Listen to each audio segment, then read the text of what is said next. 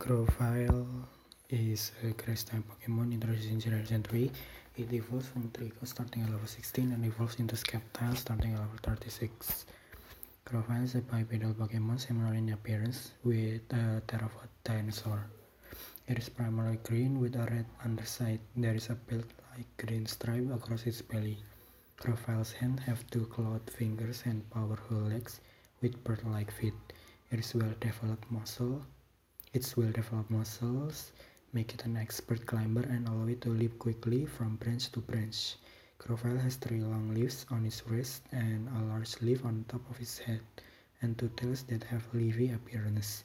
This leafy appearance allows it to be camouflaged in the forest where it lives.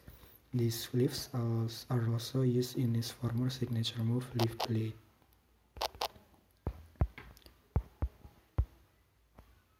Grovyle, the wood gecko Pokemon, is evolved from Trico and left the Deerwood Forest.